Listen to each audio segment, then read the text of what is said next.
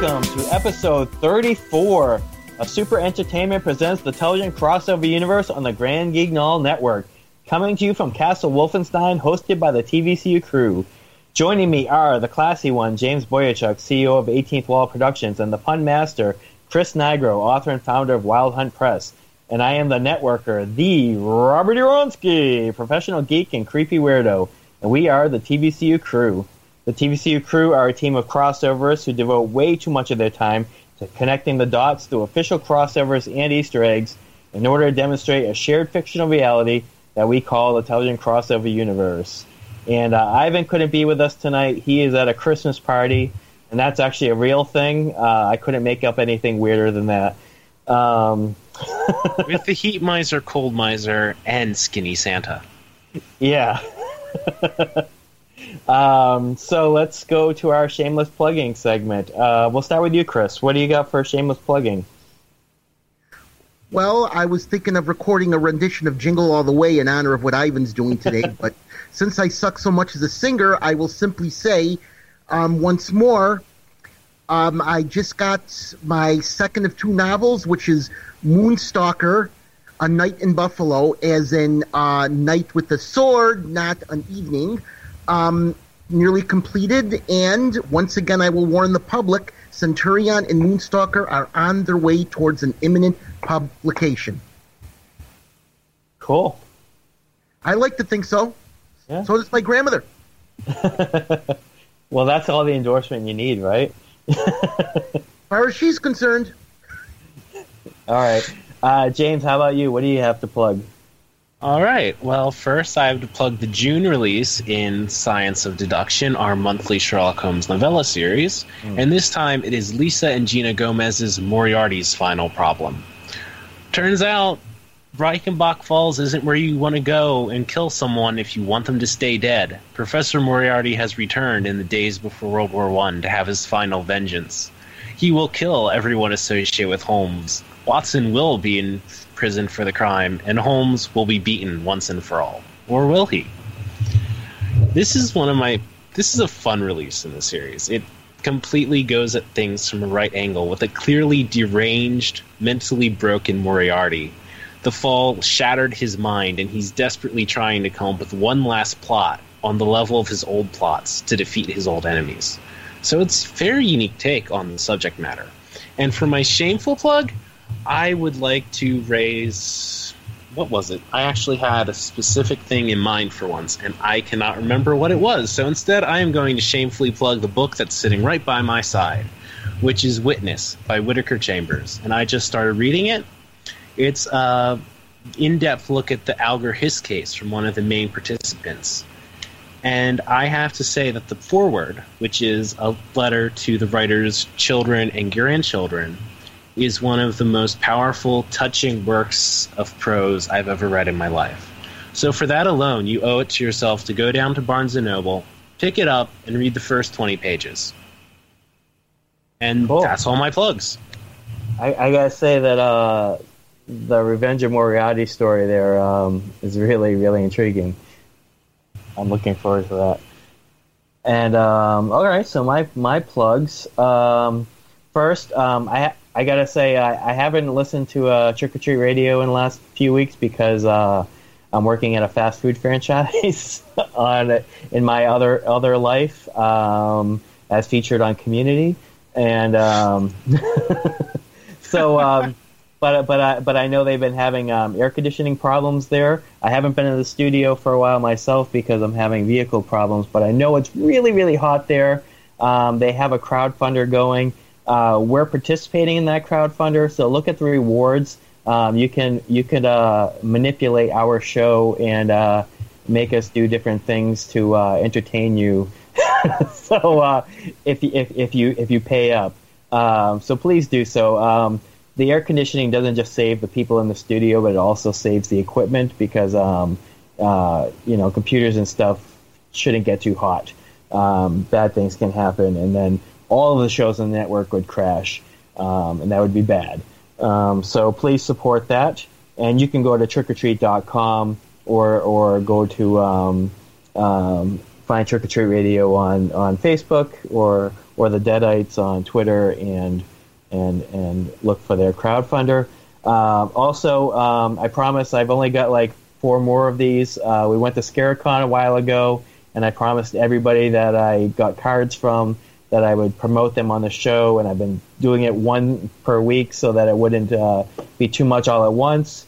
So this week I'm going to talk about a great guy I met, who you guys might be familiar with, named Butch Patrick. Butch Patrick is famous for having played Eddie Munster on the classic television series The Munsters. And he's also a really nice guy. So I got to talk to him a little bit, and he's promoting his website, munsters.com. So I would say check that out. If you're a classic television fan, please check it out. And it also talks about where else you can see him and get to meet him. So that's it for my shameless plugging. So stay tuned, because after the commercial break, we'll be talking to author Micah S. Harris for his 3rd appearance on our show. That's the first time we've had 3 people on our show, and of course, last time Micah was on was the first time we had 2 people on, the same person on twice in a row. So that's really awesome that Micah keeps coming back. He must really, really like us. So we'll be right back after this message.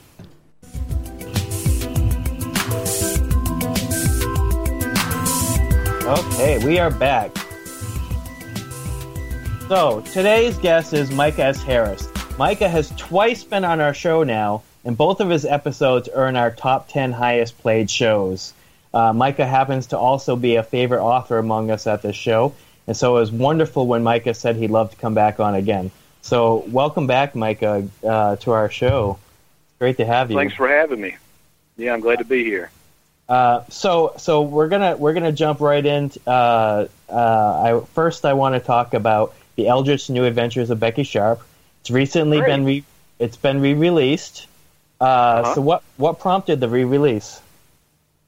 Well, Becky, the Eldritch New Adventures of Becky Sharp, came out back around 2008 in print, and at that time, if there was digital publishing, I was not aware of it.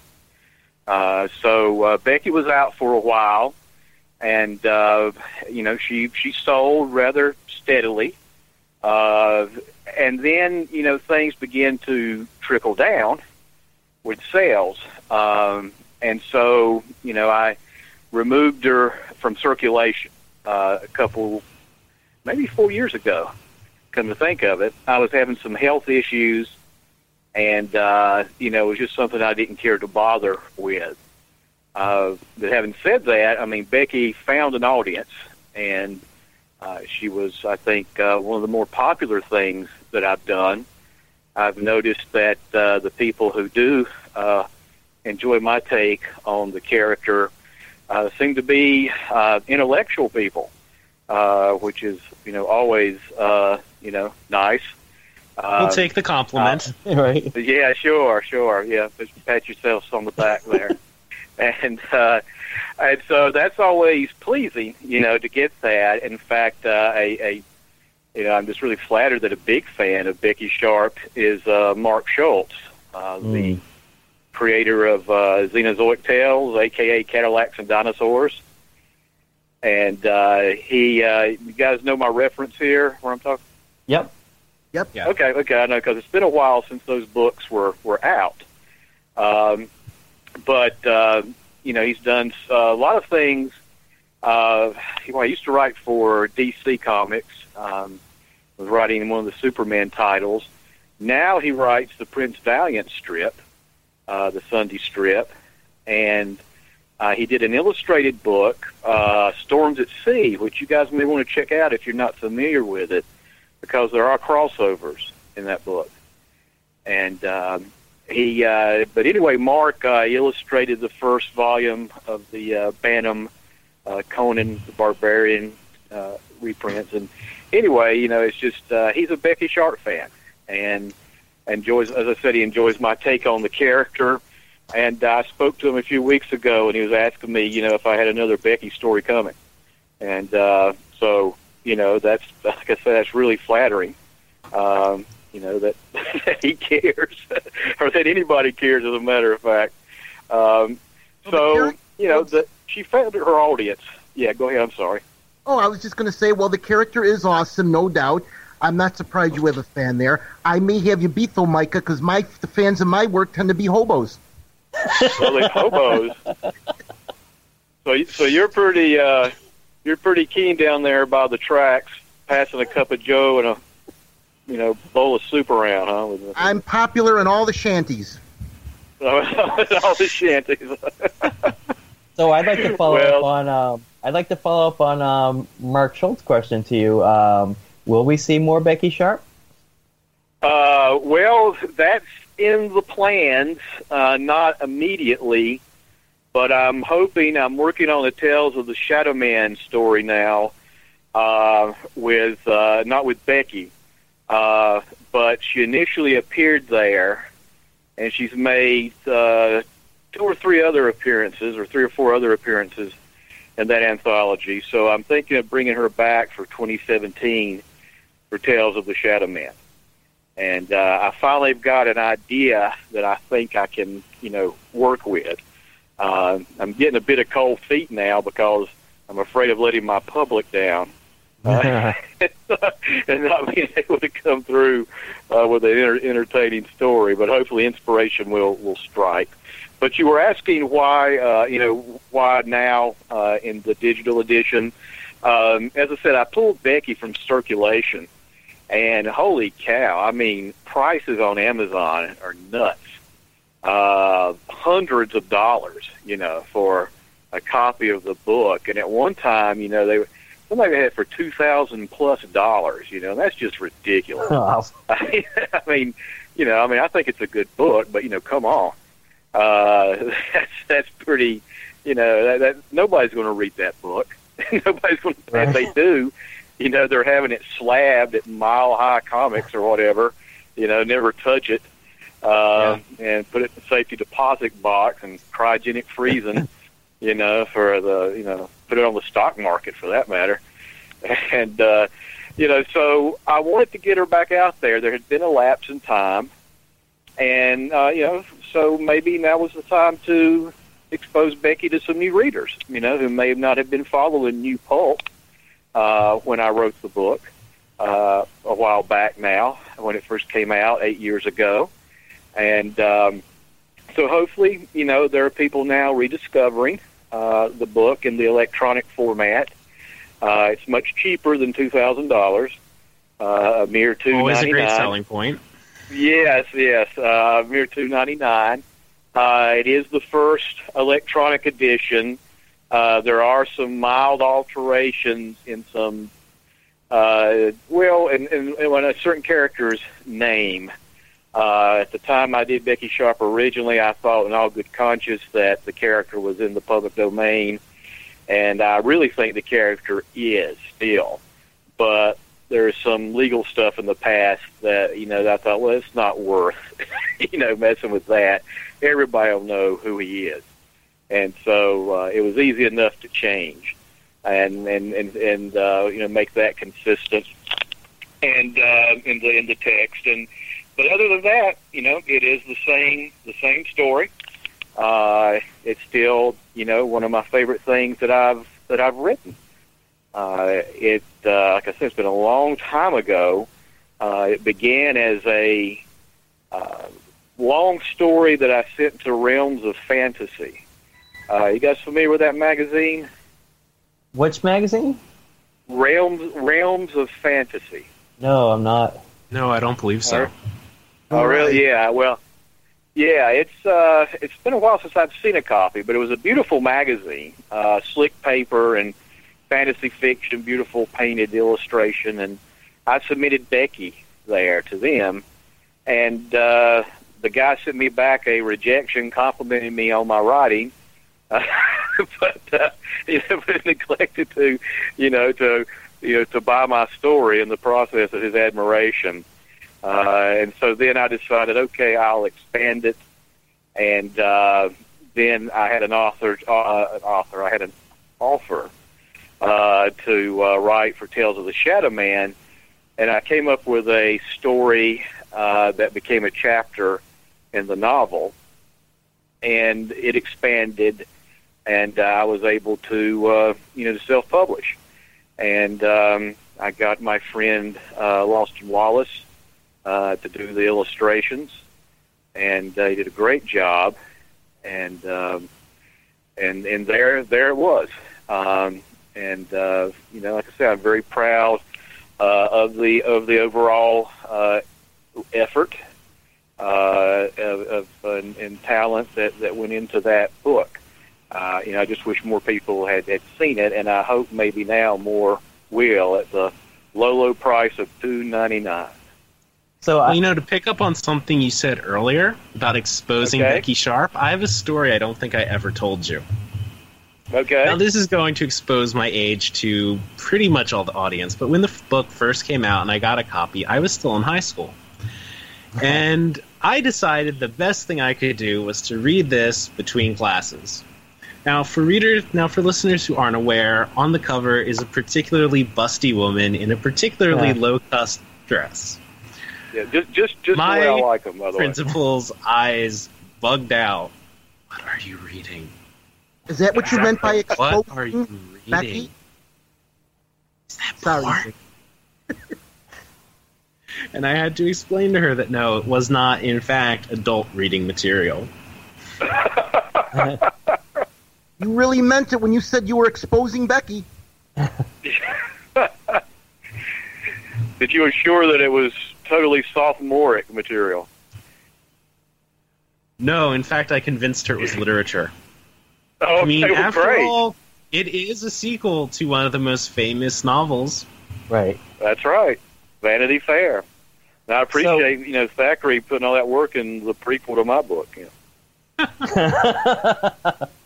So for our listeners, we talk a lot about Becky Sharp on the show and our website. But for those who aren't familiar with Vanity Fair and Becky Sharp, could you tell us a little bit about who Becky Sharp is and why she's such an interesting character to write about? Well, F. Scott Fitzgerald, when Gone with the Wind was still just a novel, said that he felt that Scarlett O'Hara was derived from Becky Sharp. So, a lot more people today know Scarlett O'Hara than Becky Sharp, although at one time that wasn't the case. Vanity Fair was a classic that was read, most likely read in high schools, alongside Charles Dickens, who was Thackeray's contemporary and rival. And Becky Sharp was very well known, and at one time she was as well known as Scarlett O'Hara, but now, that has changed, and most people know Vanity Fair is simply a fashion magazine, not one of the great novels of the 19th century, and certainly, not from taking its title from Pilgrim's Progress. They don't know that illusion as either. So unfortunately, it's drifted into somewhat of, a bit of obscurity. So that's my thumbnail, quick definition of Becky Sharp's character. Imagine Scarlett O'Hara with a, British accent or a French accent. Imagine that kind of character, but then make her worse by a few degrees. Right. Yeah, Becky is really amoral in her actions and in the way that she lives, and it's implied that she's murdered one of the characters in the book, and I don't think Scarlett O'Hara ever went that far. But Becky can be ruthless, and to be fair, she's coming up from nothing. She is teaching French in a prestigious girls' school where she's just the hired help, and she has no connections. She has no name or title or anything to recommend her, and so she does what she has to get ahead. And again, she's not the nicest character in the world, which is what makes her so much fun to write. The fact that she has no problem with throwing, if you and Becky are on Skull Island and you're being chased by a dinosaur, and she realizes that she doesn't have to run faster than the dinosaur, she only has to run faster than you. Right. You're probably going to trip and fall at her instigation as she speeds merrily along. Nothing personal. So she can be ruthless. But I did try in my version of her to give her some more dimension and to soften her a tad, but not too much, because a repentant, nice Becky Sharp would not be interesting to write or to read, at least or as much fun. But she does lose some of her sociopathic sense to that. She does make certain connections with certain characters in the book that she actually does care for, including her daughter that she has, the baby that she has, and the father of the daughter, who was recently the subject of a rather big movie. Just still in the theaters today. Right. A legendary. Right. Yeah. The legendary Eugenides. They have to use it's just like Burroughs tells you at the beginning of Tarzan. All these names are made up. Right. This is not real. So Eugenides, which translates either into well-born or good genes, is a pseudonym. Speaking of Eugenides, he's active in the 1890s, which is one of the few characters that you put in a different time period than their original author intended.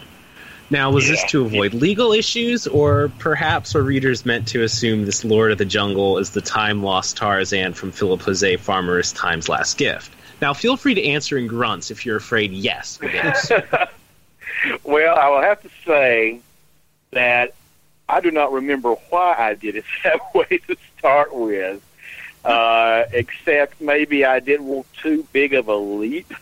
The next section of the story jumps to 1925, or it could have just been out of ignorance. I don't know. I did regret doing that until I did learn of this Philip Jose Farmer variation. And I don't know if the guys remember this or not, but I actually put this forward to Win Eckerd if he thought that my Eugenides could be the character from Time's Last Gift, and he said he thought he could, and I was very pleased that the Sean Lee Levins. Are you guys familiar with Sean? Yes. Yep. Yes. This weekend he's debuting his book. Oh, is that this weekend? Yeah, these 2 volumes at the Pulp Convention, PharmaCon, where he's done, took on the incredible task of following up Win Eckerd's, great pair of books that he did on crossovers. And all these literary and popular fiction, character crossovers. And so Sean, give him a shout-out for his book. I certainly plan to get my copies. Yeah, me too. I just wrote it down. And if it's like, if it's like Wynn's book, Wynn's book was like, what it's about potato chips. You can't start with one. Right. You start reading one entry, you have to keep going on and on. And but anyway, Sean Levins picked up on this. And again, I was very pleased with that. That hey, Eugenides, seems like he's John Grybertson, And so, that has become my feeling. That's the official feeling now. That would be great, because in the first volumes they had placed your story in the alternate universe section, but it sounds like maybe Sean's gonna move it to the main timeline. That would be awesome. Yeah, that's kind of interesting, because he put up an entry. It must have been on my Ravenwood book. And he, because, Becky's daughter is the heroine of Ravenwood, Return of the Duckpa. She's also the heroine of my Jim Anthony novella, On the Periphery of Legend in The Hunters, the two-parter, or the two novella book that I did with Josh Reynolds. And so it must have been how he connected on to that. And that's when he mentioned it. Now, that would be great. My thought, though, has been that the Greibertson, who is Eugenides, who is Greystoke, right? That at the moment that, well, now here I'm alluding to Time's Last Gift. That at the moment of time travel, there were variants into various timelines, of Greibertson. Right. There were more, and so in my head, he fit into Becky's universe by being one of these variants, these alternative Greibertsons. But, I'm all for bringing them into the, Farmer universe, as long as it doesn't hamstring me too much, because there's a lot of, things going on. I know the Star Wars guys, and I understand it, with Disney taking over the Star Wars franchise, they've, pretty much, decided that they're not going to be bound, like the 3 trillion Star Wars novels, that have been written and not being hamstrung into that. So, I wouldn't want to be hamstrung, but, it is a nice idea. It's like I say when I include stories in the television crossover universe. Just because I include their stories in my universe doesn't mean that the authors are going to suddenly think they have to adhere to my rules. Yeah. Just because true. you become part of the Wold Newton Universe or the crossover universe doesn't mean you have to write every story to fit it. Of course, it always works out better for some of us fans when it just works out that way, but it's more about your own artistic vision, Well, something I noticed along those lines, and speaking of the latest Tarzan movie, which we were doing in not such veiled tones, I noticed that it takes place in 1890. So I was thinking, is that Eugenides? I accept this. On the screen. But then Eugenides is married to actually, Odette this is in the 1870s, so there's still time for this wife to die and him to marry the wife in your book. But no, actually, I really thought it was 1890, because I remember there being some reference to that into 1888. I haven't seen it yet, but I know it's supposed to take place during the Belgian genocide, which is in the 1870s. Huh. Wow. Now, that's interesting. I prefer the genocides. Oh, sorry. But if you're right, that works out great for me. History it works in my favor. I mentioned this to Win Eckert, and it's been so long ago, I don't know that he remembers this exchange of emails. And I said, well, if he's got another, wife, and that will, if that would cross over with his other self being married to Jane, or Jane being alive, and Wynn said that he didn't think Robertson was too worried about monogamy. Yeah. So yeah, but anyway, it could certainly be that in my head too. I think I had planned to kill off Odette. So he would not be a bigamist. If that would count, Right. Seeing that he's, I'm a parallel person. I don't know how that would hold up in court. If you both appeared in court at the same time, I guess there'd be some kind of fracture. Right. Right. So we can't have you appear.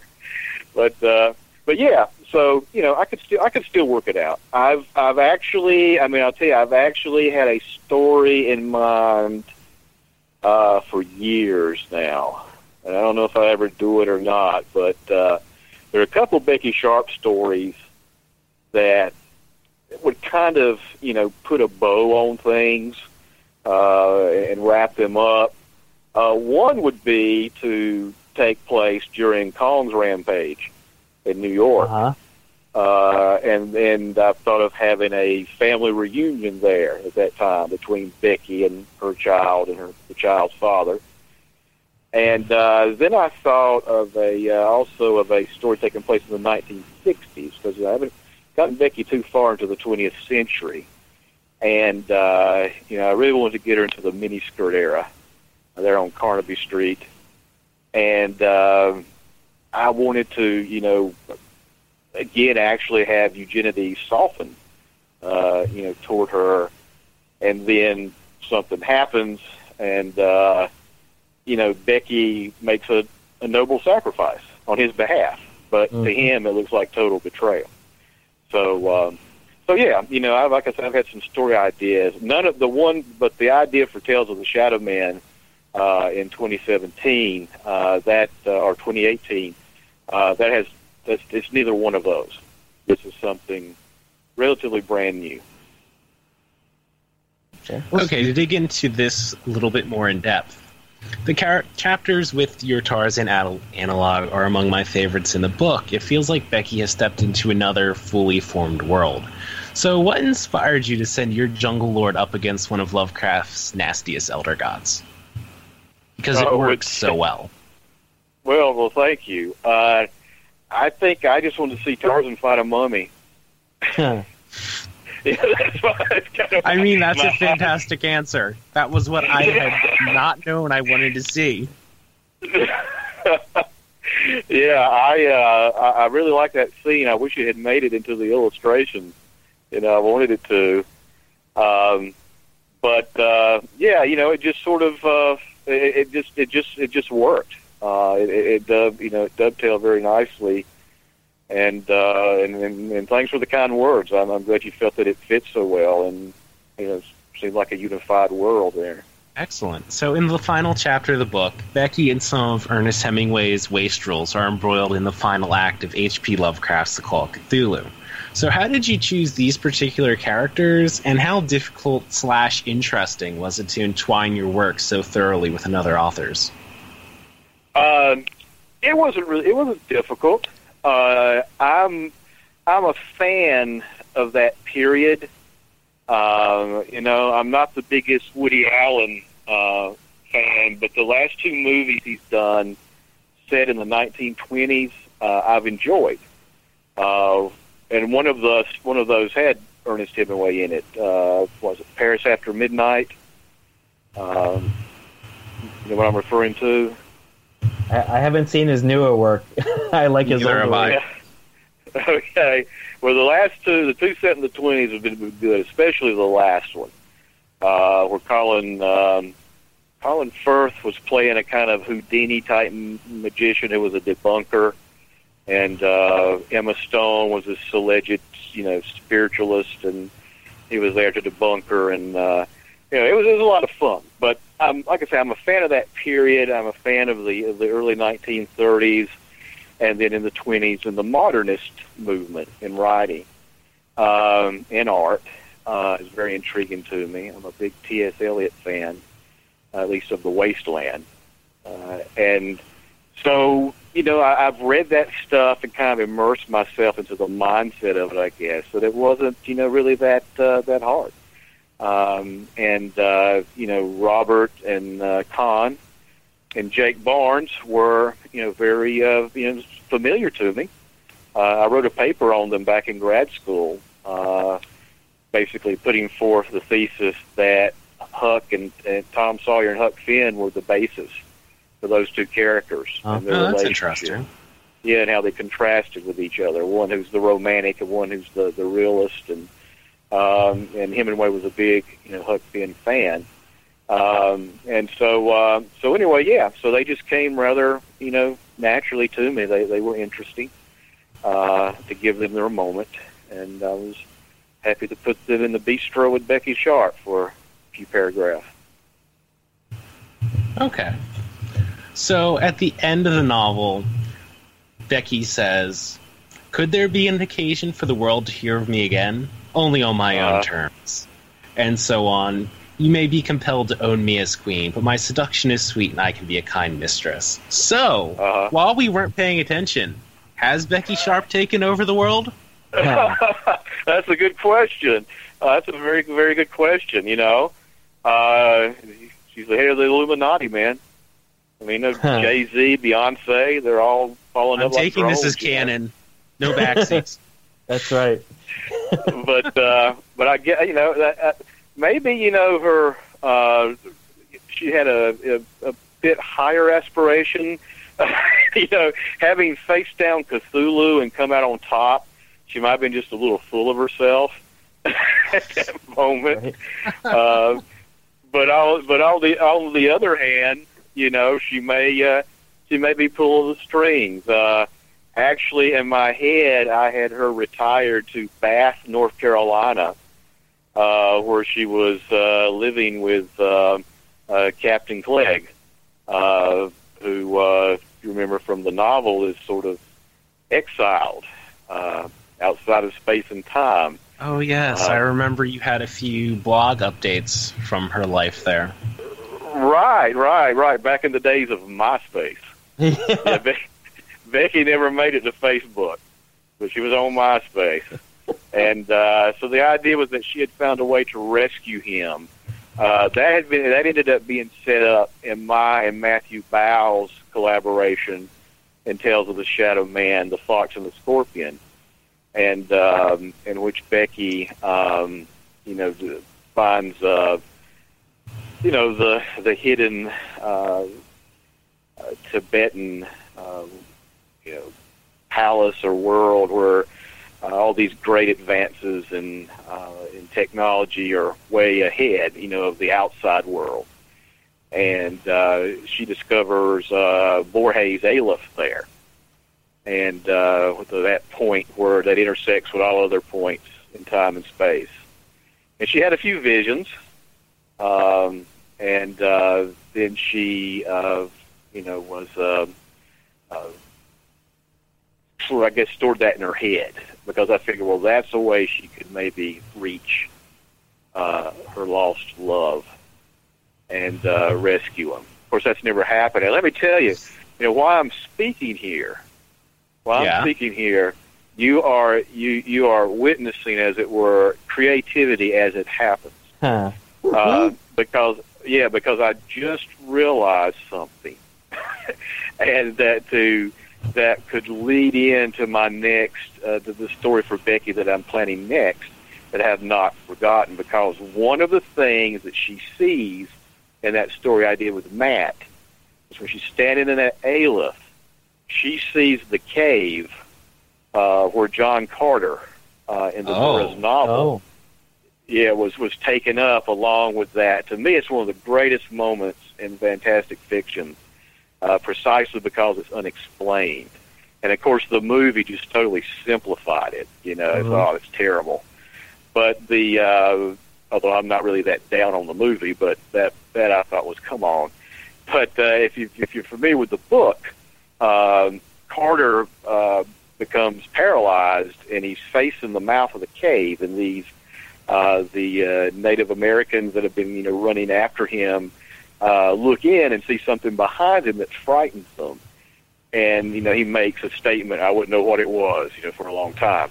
And then finally, when his astral body travels from Mars and comes back, and he looks around, and there's this withered up mummy, this woman, like an Indian shaman, female shaman, and she's over a brazier, and she's got these thongs running out from her fingers connected to a row of skeletons down the thing. And it's just this really bizarre scene, and it's like, what is that about? And of course, it's great because he doesn't explain it. That makes it just a sense of wonder, as opposed to when I was watching the movie and they get to that part about the cave and the transfer, and some redneck chick behind me in the theater says, it's a Stargate. And I thought, boy, all the enigma of Burroughs, all the romance of Burroughs boiled down to a syndicated TV show reference. She got it. But anyway, Becky saw that, and the story that I have in mind will take her to Barsoom. And okay, I need that yesterday. And, you needed that yesterday? Yes. Okay. I want to have So, already read it yesterday. Oh, okay, great. Well, I appreciate your enthusiasm. I thought you meant you needed to get to Barsoom yesterday for having a hard day. Take that too. I'm not going to argue with that. Yeah, just having a hard day. I wish I could get to Barsoom. It's not too rosy there, from what I understand. Try not to bump into Antonio Sabato. Of rosy. There is a lot of red. Well, that is true. Stealing Chris's buns. That's true, and the women, and everybody's naked, once you get used to that, but yeah, that's sort of. So I was saying, I had the idea that maybe maybe Becky's trying the Aleph out to reach Captain Clegg on that mysterious island, and she gets on the wrong point in space and time and ends up at Barsoom. Yeah. I just have one last comment to make before we jump over into Murder in the Miracle Room. And that is, rereading Becky Sharp in preparation for this interview, it struck me how much I would love all of my favorite new pulp authors to do a giant mass collaborative crossover novel. Like you, Josh Reynolds, Willie Melky, Nicole Petit, a few others, just combining all of their characters and things. Let that idea percolate. Let it sink in. And while you let it sink in, Rob, I know you have some questions about Murder in the Miracle Room. Yeah, so I wanted to make sure that we also discussed this book. It just came out, and we mentioned it the last time you were on. But now that it's out, can you give us a bit more information about it? What's it about? Yeah, Murder in the Miracle Room is a bit of a departure from New Pulp. However, it does deal with the same themes that interest me in the New Pulp, including the world of the spirit, and basically, you could consider the main character Twyla from a eastern North Carolina town. Home health care technician. Actually, she can be considered as an occult detective, not by choice. But yeah, the situation is that Twyla, my main character, gives health assistance, I guess you would say, to a girl, a young woman who's a stigmatic and who is in a coma. And she's in a coma because of a car accident. She still continues to bleed from her palms, not from her poems. Now, that's an interesting story idea, isn't it? I bleed from my poems. But no, she does still do it the classical way with the palms, I should say. And Twyla comes in and, cleans up swabs her wounds with antibacterial and, drops it off into the hazardous waste or whatever container, and tends to hygiene and things like that she needs. And then Twyla, through some circumstances, I'll leave it for people to read the book to find out, she gets involved with what she believes is a Vatican attempt to ascertain whether this girl is really a stigmatic or not, or if it's a fraud that's being perpetuated. And she comes in and finds that someone has really turned off the life support for this girl, April Gurley, named April because it's the same root as apertures, which is openings, and in your palms, if you're stigmatic. Well, that's great. Opening.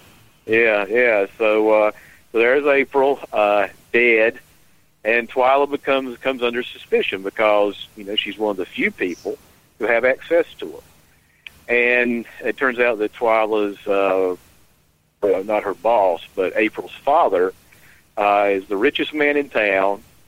And, April has been living in a mansion, and he's turned the wing that she's in into sort of a living, made her a living icon out of her somewhat. And people come to the mansion to pray and have icons put in the room with her, because once they're in her presence, the statues will start bleeding or leaking oil or things like that. And so, he's high profile, very much so, in this very small town. And she feels something of a sense of threat by him as well as her loser uncle, who murdered his wife, set her on fire, and tried to pass it off as spontaneous combustion. And didn't really work out for him, as he had hoped. Twyla refers to him as Hannibal Cracker while he's in prison. But he gets out, and he supposedly turned over a new leaf, but she's not, trusting him either. And the authorities are putting pressure on her, and then the spirit world gets involved. And she finds out that what's going on in her life, what's going on with April's murder, that these are just almost surface things that relate to a whole other universe that's coexisting side by side with her small southern town. So she's got to find the killer. There are two things I'd like you to speak on somewhat briefly, since we're now barreling on towards the end of the episode. But one, the ties between this, at least in themes, between this novel and Twin Peaks, and mere spirituality, which you talked about in an email to me, and I thought was fascinating with how it ties into the novel. Okay. Well, the Twin Peaks thing was mostly that quirky town, having a murder in a town of quirky people. And believe me, you can get that in eastern North Carolina. They're true stories of things. One individual named Do Buddy, who was apparently just incredible with his feats that he could pull. I've heard different accounts, about this guy, that he stopped somebody's car by walking out in front of it.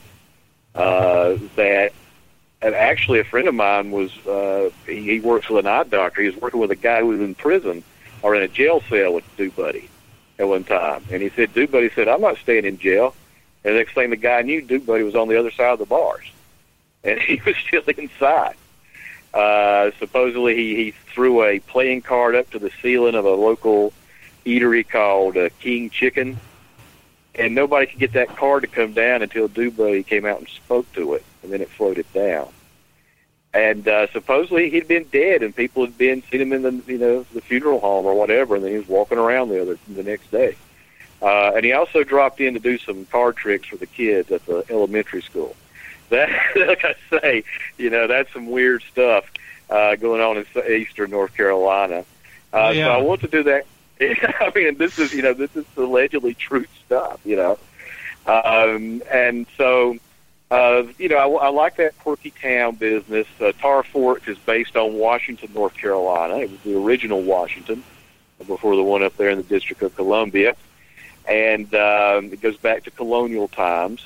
And, it's got an atmosphere and a feel to it.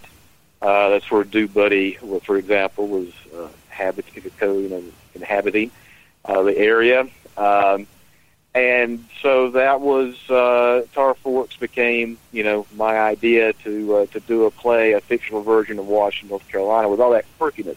And again, the other Twin Peaks thing, of course, is the murder. And then the idea that once you start looking into the murder, you find out that the character who's been killed was not all that she seemed. And that's true with April in my book, though not in the same way as Lord Palmer. And you mentioned my own spirituality. Can you jog my memory and remind me what you were drawing on Chesterton's concept of mere spirituality and the problems that could arise from only having a mere spirituality. Does that jog your memory enough? Yeah, thank you very, very much. Yeah, right. We live in a time where people seem to just increasingly have this notion, and it's really part of the postmodern paradigm that either way you want to look at it, that there are no categories anymore, or everything comes under the same category. the idea that it's all good. And, I don't believe it's all good. I believe that, I certainly believe in the spirit, in the world of the spirit. I'm a Christian. I've been, Christian, relating to the Christian faith, and for my entire life, pretty much. And I've had my experiences. I have the testimony of reliable people, of things that show that yes, this is real, and that I've come to the conclusion that the reality that I and my family have inhabited in the 20th and 21st century is the same one that's described in the Gospels and the Book of Acts. And of course, with Christianity, biblical Christianity anyway, comes the idea that there is the devil, and that there are demons, and that there are deceiving spirits, and then things like this that are out there. And so, mere spirituality is not enough. Your spirituality needs to be focused in Christ. To be merely spiritual is, you're open. That doesn't, that says nothing, and yet, it also implies perhaps you're open to anything. I believe what Chesterton was saying was that, it's not enough to be simply spiritual. In fact, the rest of that quotation is, Chesterton says that when Darwinian evolution was announced, that, it was feared that it might, move people to mere animality. And he said that wasn't the danger. He said the danger was that it would be, moved into mere spirituality. It taught them to believe as long as they were passing from the ape, they were going to the angel, but you can pass from the ape and go to the devil. And so I thought, well, that makes perfect sense to me. And that's exactly what's happened. Certainly we have in our world a culture that is so, into sensuality or sensuousness, whichever one of those is the negative one, and physical pleasure, but people have never stopped being spiritual, that is in some form, whatever form that takes. That's not going to happen. And so they've found some way to combine, whatever the facts of evolution are, with the spiritual aspect of existence. And the idea that, that you're progressing upward, that somehow it's innate in nature, that's wrong. Charles Darwin didn't believe that. The person who believed that was Alfred Russel Wallace, who ends up being just a footnote, I guess, in Darwin's story. But he was the guy who came up with natural selection independent of Darwin. Darwin was sitting on his work. Darwin was concerned with the effect that it would have on people, when their worldview was challenged like this, and it didn't want stuff to come out until after he was dead. But Alfred Russel Wallace sends him this paper and says, "I'm not a professional. Will you look over this?" And Darwin's like, "This guy's come up with my theory," So they made a joint presentation to the Royal Society. But he and Wallace divided. Wallace got into the spiritualism of the age. He began to believe that physical evolution was a mechanism for psychic evolution. And he was trying to contact his dead brother and getting into the, spirit rapping sort of thing and all these things going on. And Darwin wrote him and told him, I totally disagree with you on that. But a lot of people have, followed Wallace thinking they're following Darwin, whose viewpoint is that evolution is not trying to get anywhere. But the idea that we're progressing upward, ironically, that's what you see in like every Star Trek episode. Where some race, they encounter some alien race and they begin to glow, at the end and totally disappear. And, oh yes, we gave up the need for bodies eons of your human years ago. And it's that whole idea that they evolved into a higher state of, non-corporal existence. But I don't think that's Darwin at all. That's Russel Wallace. And that's rooted in more in Victorian seance parlors than in a laboratory or the Galapagos Islands. It seems to be that Darwin would have the ideology that, if you want to call it that, that evolution just happens. There's no purpose. There's no end design. Right. Yeah, evolution is just to survive. You know, somebody's pointed out there's good and bad in Darwin, but not good and evil. You know, what's good is what helps you to survive. What's bad is what hinders survival or passing on your genes. You know, morality becomes kind of a floating concept in Darwin's scheme of things, because with Darwin, morals evolve with everything else. You know, which means that they're still changing. That if that's true, if that were true, that you know, what's considered good and evil now will change in the future, or could change due to evolution. It's a change. There is no fixed moral standard. But there again, to quote Chesterton, he wrote an essay on the works of William Shakespeare, referred to Shakespeare as a moralist, and he said he was a moralist in this sense. Right is right, even if nobody does it. Wrong is wrong, even if everyone's wrong about it. And I love that. And it flies totally in the face, you know, again, of the postmodern world in which we live. Did that in any way inspire something that I found pretty fascinating in the first chapter of your novel, Micah, where you were talking about basically the intrinsics of time? When she was talking to the Magus, it was fascinating that it seems evolution in some sense could happen in reverse.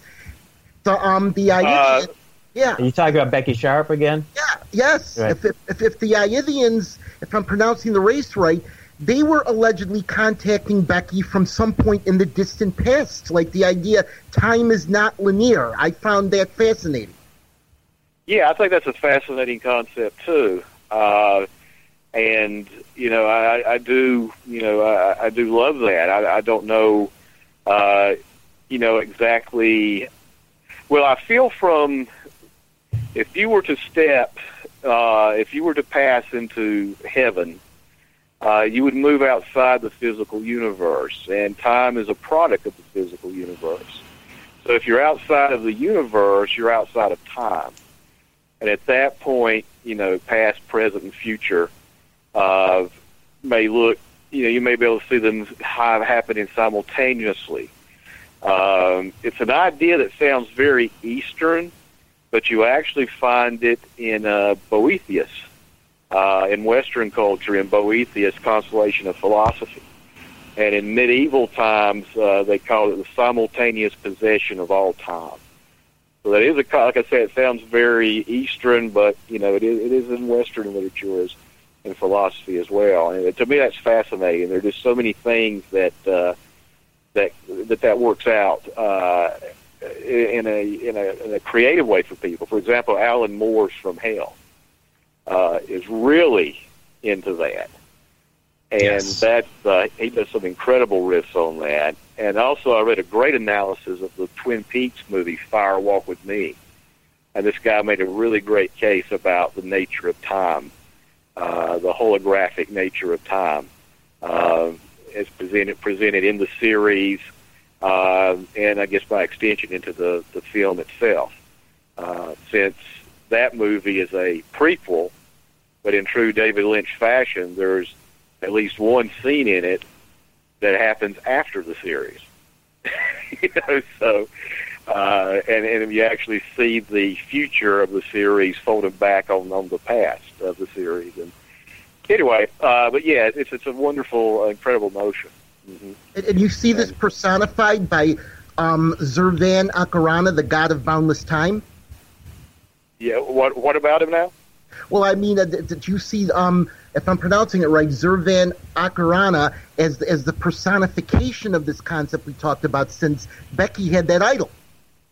Yeah, well, he was, he was known. I think it was in the Mithra faith or religion. He was a figure, and he represented boundless time. Yeah, so yeah, that was, that's why that was the calling card for, the Yithians, or the great race who were moving among us mortal people, obviously they couldn't, tell who they were while they were inhabiting other bodies, but that was, that was a way they could identify each other and to each other. And of course, Becky, ended up with one of those because one of her lovers in Vanity Fair turns out to have been possessed by one of the great race of Yes, which I'm sure Thackeray is spinning in his grave if he knows that I implied that, but it wasn't his idea, I'm sure.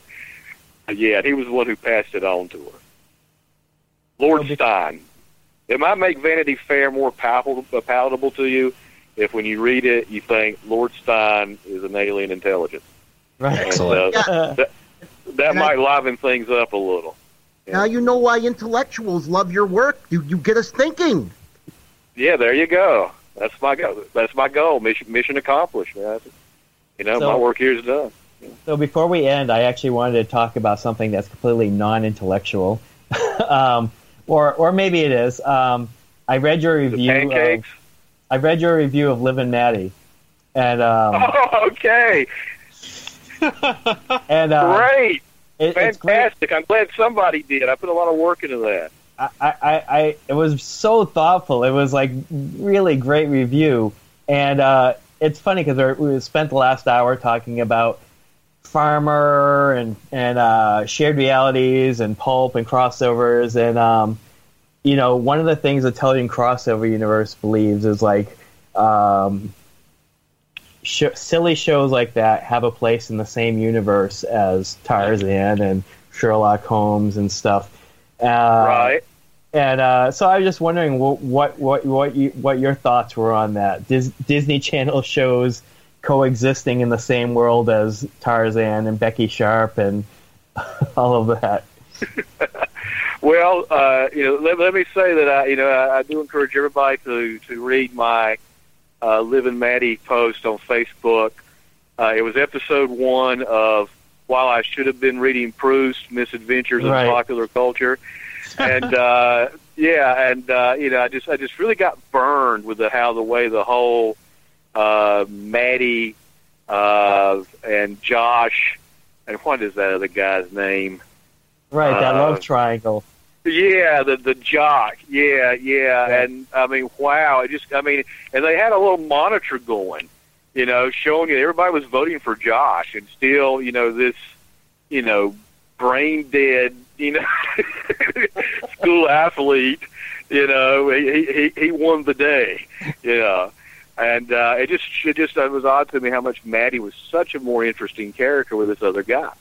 And then once she gets back in the presence of this other fella, you can just see her brain cells starting to drop out of her ears.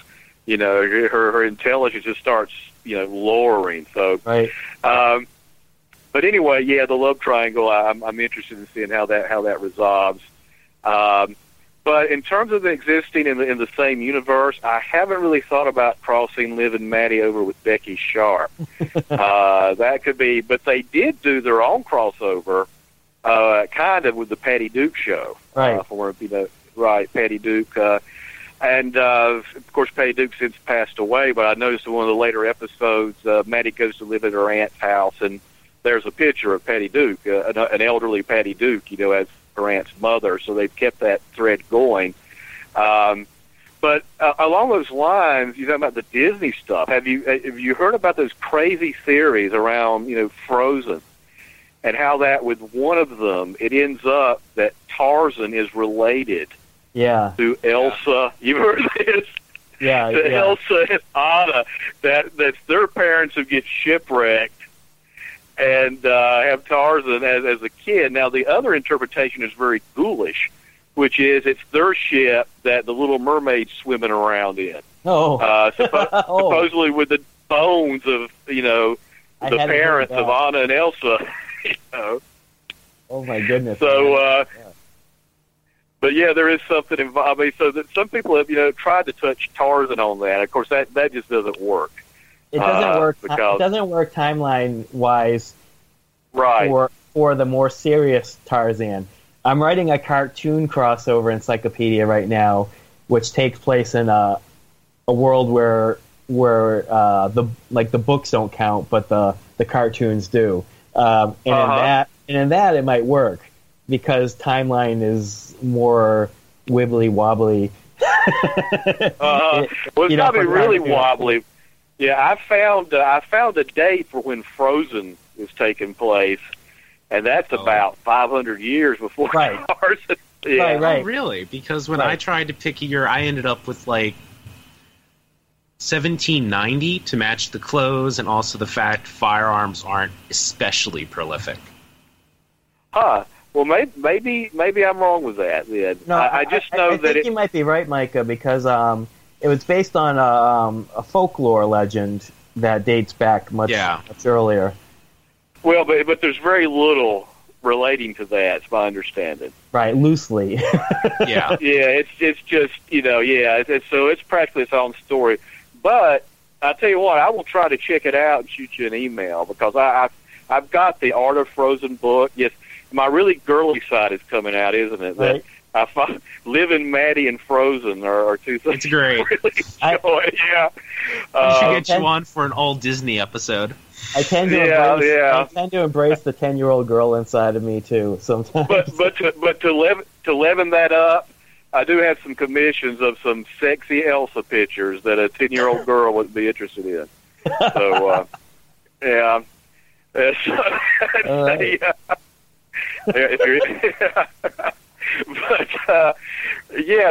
I've got a book. I think that I've read that in for what they were.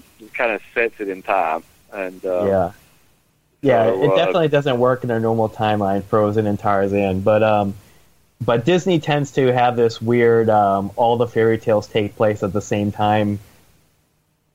It's thing. Basically David Lynchian in how the timeline works. Yeah. Everything's at once, but also not.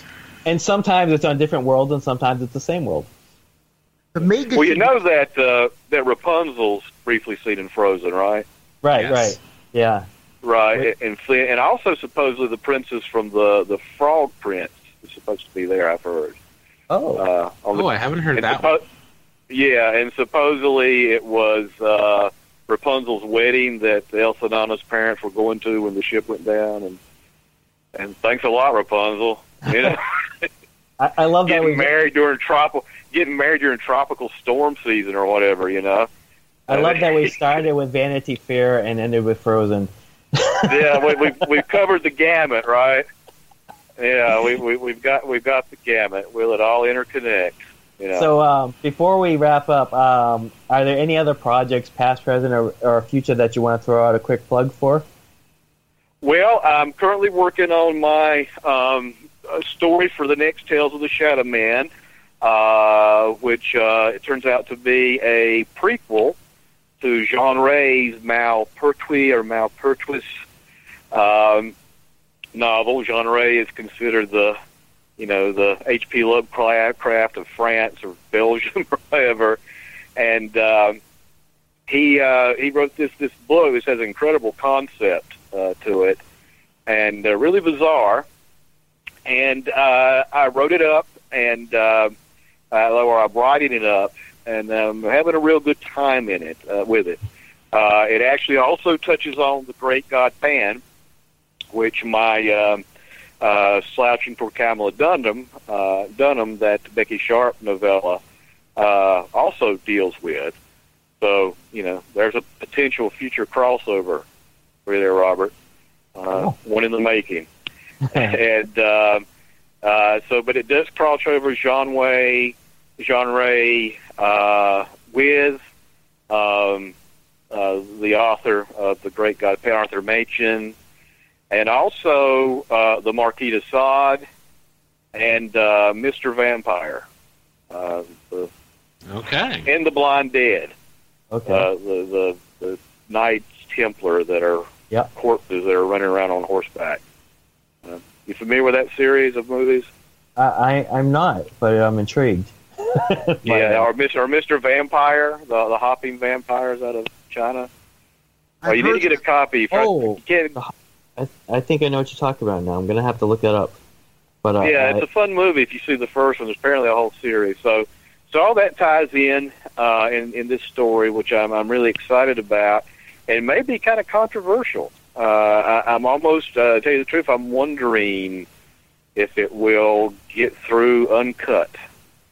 Is it so controversial that high school principals will be scandalized? Yeah, there you go. That's my goal. Callback. Like James got busted. But the Marquis de Sade, Busted like for I the said, busty. that element comes in, like I said, and but not in the way that you may be thinking with the Sade. But anyway, we'll see. But if that happens, it's something that can be resolved, and I'll make sure you guys get to read it uncut if you're interested. Definitely. I think we all are. Okay, great. So I'm working on that now for my fairy tale miniseries comics project with Richard Case.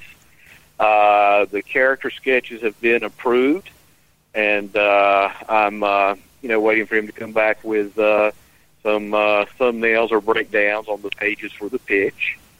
And he plans to do some coloring on it too, and Richard's capable of this exquisite coloring, and very suited for the fairy tale genre, and I'm hoping that will all work out.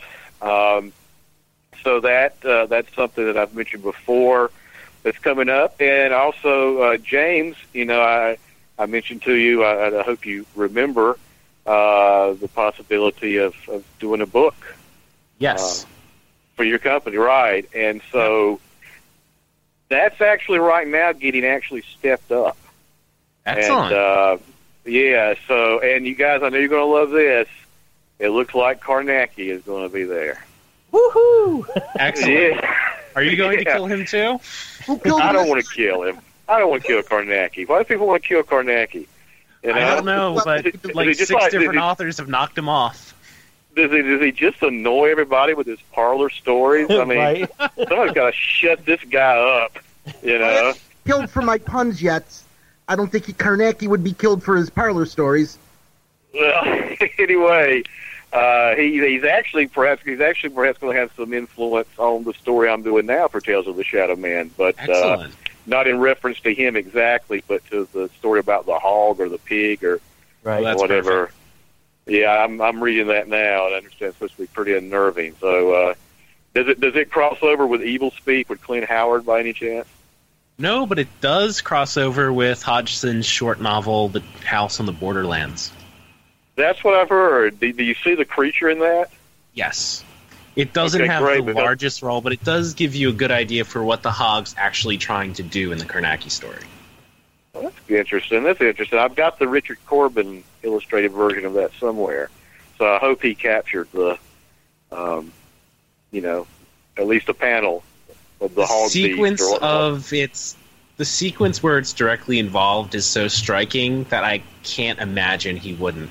Where certain old gods from Earth, their statues crumble, and it's revealed what people have actually been worshiping are manifestations of the Hog. Oh, great! That's right in line with what I'm doing for Tales of the Shadow Man now. That's really in line. What do you know? And I didn't even know it. Yeah, I really gotta look into that. But anyway, those are projects. Oh, I also have an artist who goes by the name of Buzz that I'm going to be doing. He's doing the pitch pages for me anyway. It's just a couple pitch pages.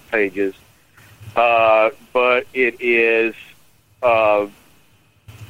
Well, I've got a mini-series written with this. It's more serious. This is a little 2-page thing for the pitch. It's kind of humorous, but basically it's my homage to the horror comics of the early 70s. When I was a kid, the comics code had just relaxed, and so we started getting Werewolf by Night and Man-Thing and Tomb of Dracula, and also there were the horror magazines that Marvel started putting out that rivaled the Warren magazines. And so I was really into that. As a 10-year-old, 12-year-old, I like monsters, I like superheroes and comics. This is great. And so I have a real soft spot for the black and white horror of the Warren magazines of the period and their rivals. And so I'm wanting to do a homage to that. So we've got a 2-page little thing there that I want to be pitching around, involving a pimp 1970s zombie known as Superfly Zombie T. Yeah. Oh gosh. Tito LeMay, shot down by the law, raised by the Loa. You see. And gosh. He's the antagonist. But I'm keeping mum on the heroines in it. But the heroines in it who are combating Tito. But Dracula's in it too. You know, it's a full 2 pages. Yeah, it's 2 pages and maybe 5 panels. And you are not wasting time. So that's right. You know, get on with it. That's what I say. When there's vampires and super pimp zombies to be had. Right.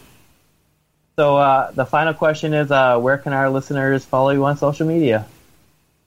Look for me on Facebook. And while I do not have unfortunately a up-to-date website, I really need to get that going. But I'm not very computer savvy. But that would be neat. Maybe my why I should have been reading Proust columns would work better right on a blog for rather than Facebook. Because and by the way, there is an episode 2 of that.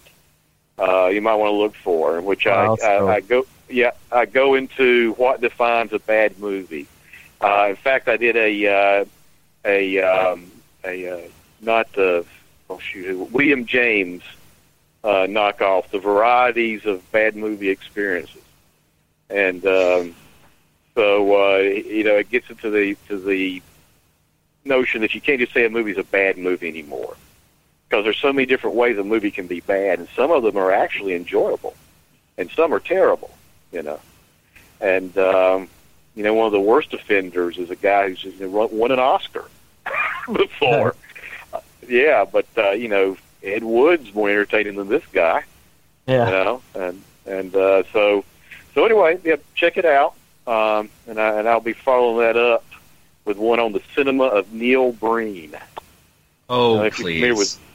Neil Breen. You know Neil Breen? I know him. I'm excited for this. He is incredible. This guy, I mean, wow. He comes up with stuff things that if you imagined them, you wouldn't dare speak them. But not only does he imagine, he puts them on the big screen. With a $0 budget.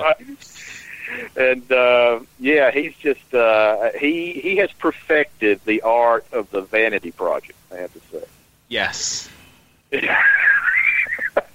That's the perfect way to describe him. And he's got a new one out. All the way down. He's got a new one out. Yeah, in which he's coming back as an android or something to tell the Earth we failed miserably. Which was the theme of an earlier movie. I am here. 4 ellipses now. Not 3 ellipses, 4 ellipses now. And he actually touches on some of the same themes as Ridley Scott and Prometheus. And I think Neil Breen's version is actually a little more entertaining than the Ridley Scott version. All right. Well, thanks for coming on, Micah. And we hope to have you on for a 4th time real soon. I hope so, too. Just say when. You're part of the family now. That's great to know, guys. I enjoy talking with you. Yeah, thank you so much. So we'll be right back after this commercial break.